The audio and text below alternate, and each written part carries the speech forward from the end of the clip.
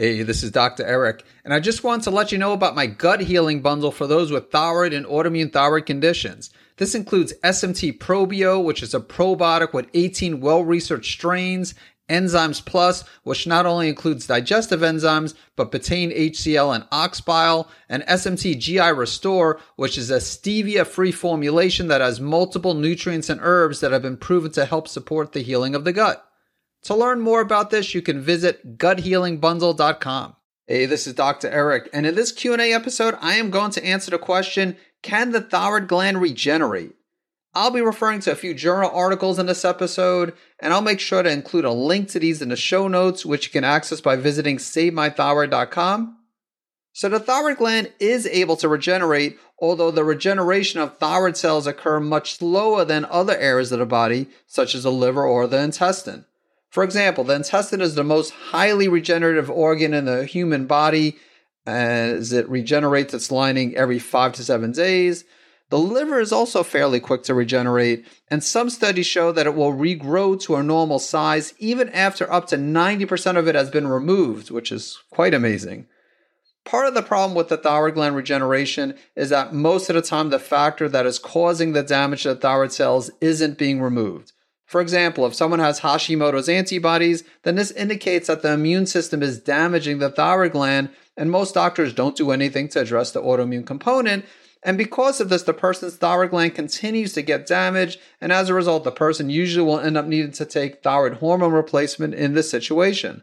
And this is why I say that even people with Hashimoto's thyroiditis need to have their thyroid saved. And for those listening to this who have Graves' disease, just keep in mind that many people with Graves also have the antibodies for Hashimoto's, and so while they might initially present with hyperthyroidism, if nothing is done to improve the health of their immune system, eventually these people are also likely to become hypothyroid. So the thyroid gland can regenerate, but it's a slow process, and you need to restore the health of the immune system so that it will stop causing damage to the thyroid gland. So let's briefly dive into the research. I'm not going to get into great detail with the research studies, but this one that I'm looking at now is from September 2018, and the title is An In Vivo Model for Thyroid Regeneration and Folliculogenesis. And the abstract says that while thyroid is considered to be a dormant organ, when required, it can regenerate through increased cell proliferation. However, the mechanism for regeneration remains unknown. Then there's another article, journal article from April 2014 with the title Thyroid Regeneration, How Stem Cells Play a Role. And I'm really fascinated by stem cells. And this journal article focuses on our own stem cells, but I definitely could see a time and place, and they might even be using it now in a clinical setting where they're trying to regenerate thyroid tissue using external stem cells. And yeah, just very fascinating and excited to see what the future will bring. But that being said, it's very expensive using stem cells. So I would still say you want to try to address the cause of the problem, because if you just use stem cells and regenerate the thyroid tissue, but if the immune system is still attacking the thyroid gland, you're not really solving the problem. But anyway, so the abstract says that many tissues, if not all, are thought to contain stem cells that are responsible for regeneration and repair of the tissue after injury. And then dysregulation of tissue regeneration may result in various pathological conditions. And it mentions cancer here. And getting to the thyroid here, it says that the thyroid is an organ of slow turnover, estimated to divide only 5 times in adulthood. The thyroid retains its size and function that are under control of the physiological negative feedback mechanism. And then it says that following hemithyroidectomy, which is a partial thyroidectomy, like half the thyroid gland is removed, it says the residual thyroid tissue undergoes considerable increase in weight due to hypertrophy rather than hyperplasia. So hypertrophy means that the thyroid is just like growing in size, but the hyperplasia is actually an increase in the cells. And then it goes on to say, however, in the case of subtotal thyroidectomy, and that's where most of the thyroid gland is removed, it says the presence of hyperplasia was noted, suggesting cell proliferation. And then just looking at the conclusion, it says that we have begun understanding the nature of adult thyroid stem progenitor cells and possible mechanisms of their involvement in thyroid regeneration when the thyroid is damaged and requires repair. And Understanding normal adult thyroid stem progenitor cells and their involvement in thyroid repair should help to better understand these diseases, hopefully leading to better diagnosis and or treatment. So I'm looking at another journal article from January 2021, so a more recent one. The title is A Stem Cell Surge During Thyroid Regeneration. And it starts off by saying that many tissues, including the thyroid, contain resident or adult stem cells that are responsible for regeneration and repair after injury. And the mechanisms of thyroid regeneration and the role of thyroid stem cells and thyroid progenitor cells in this process are not well understood. And we have now used a new mouse thyroid injury model to gain insight into this phenomenon. So again, this is not a human study. And then according to the conclusion, it says these data demonstrate that a new model of thyroid cell damage can be used to study the mobilization of resident adult stem cells. And the model clearly demonstrates involvement of both stem and progenitor cells in the in vivo regeneration of the thyroid after severe destruction. And then just scrolling to the introduction, it says that the thyroid gland is a relatively dormant organ with a low cell turnover rate and with follicular cells which only divide 5 times in adult life. However, the thyroid gland does have the capacity to grow through cell hypertrophy and or proliferation in response to hypothyroidism caused by various stimuli, including TSH, which is thyroid stimulating hormone, xenobiotics, or pathophysiological conditions in order to restore normal thyroid hormone levels. And those pathophysiological conditions include iodine deficiency, autoimmune disease, as well as partial thyroidectomy. And it goes on to mention that the mechanisms of the restorative function of the thyroid has been exploited by using partial thyroidectomy, which I just mentioned in a previous study, as well as experimental autoimmune thyroiditis or transgenic approaches in mice as a tool to study thyroid regeneration. However, the mechanisms involved remain to be fully characterized, and the relative roles of follicular cell hyperplasia and stem cell activation remain unclear, and the control of regeneration of a thyroid gland is complex.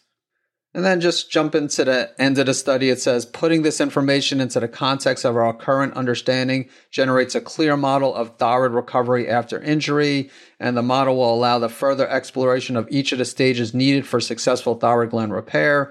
And in conclusion, this study demonstrated a new model of initiating thyroid tissue regeneration in an organ that shows poor innate regeneration. And so, as I already mentioned, I definitely could see them using stem cells in the future to help the thyroid gland regenerate. And while it would be great to use that and have someone eventually get off thyroid hormone replacements, the downside is that it's not doing anything to address the cause of the problem. So if someone has Hashimoto's thyroiditis and they spend thousands of dollars on stem cells, on stem cell treatments, which these days, it can be thousands of dollars doing it on other parts of the body.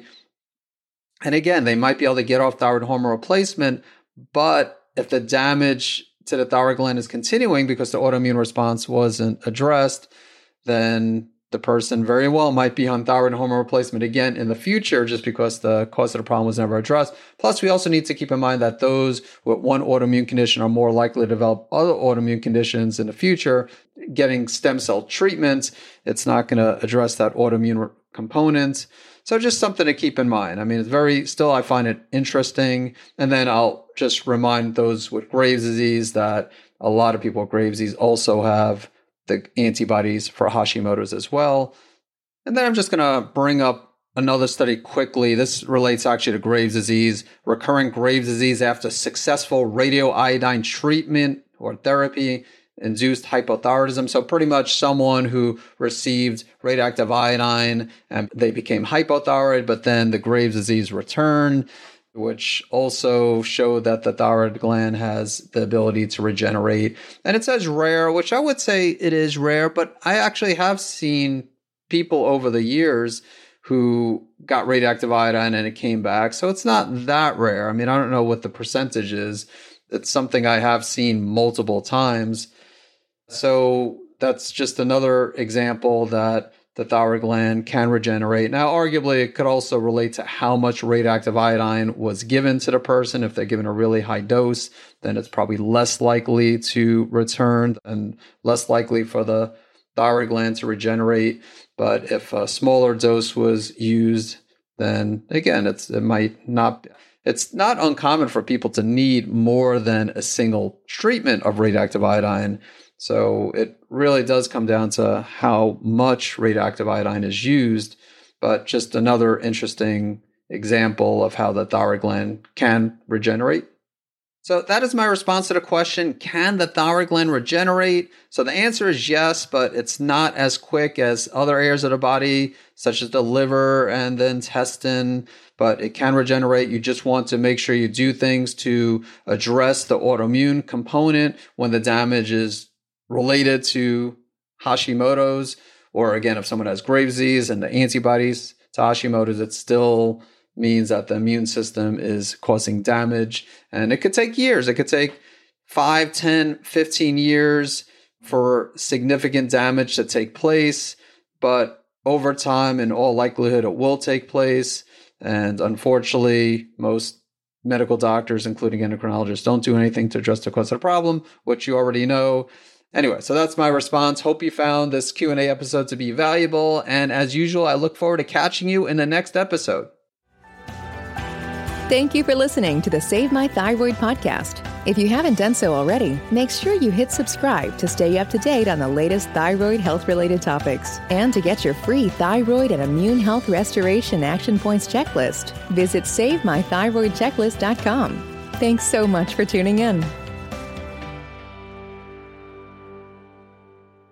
I want to let you know about a product called Hepatoimmune Supreme, which is a unique supplement that has a rare combination of N-acetylcysteine, also known as NAC, milk thistle, and schisandra to support the liver. And it also has a few mushrooms that can help support the immune system, including cordyceps, which has both immune modulating and adaptogenic properties and is great for those with Graves' disease and Hashimoto's.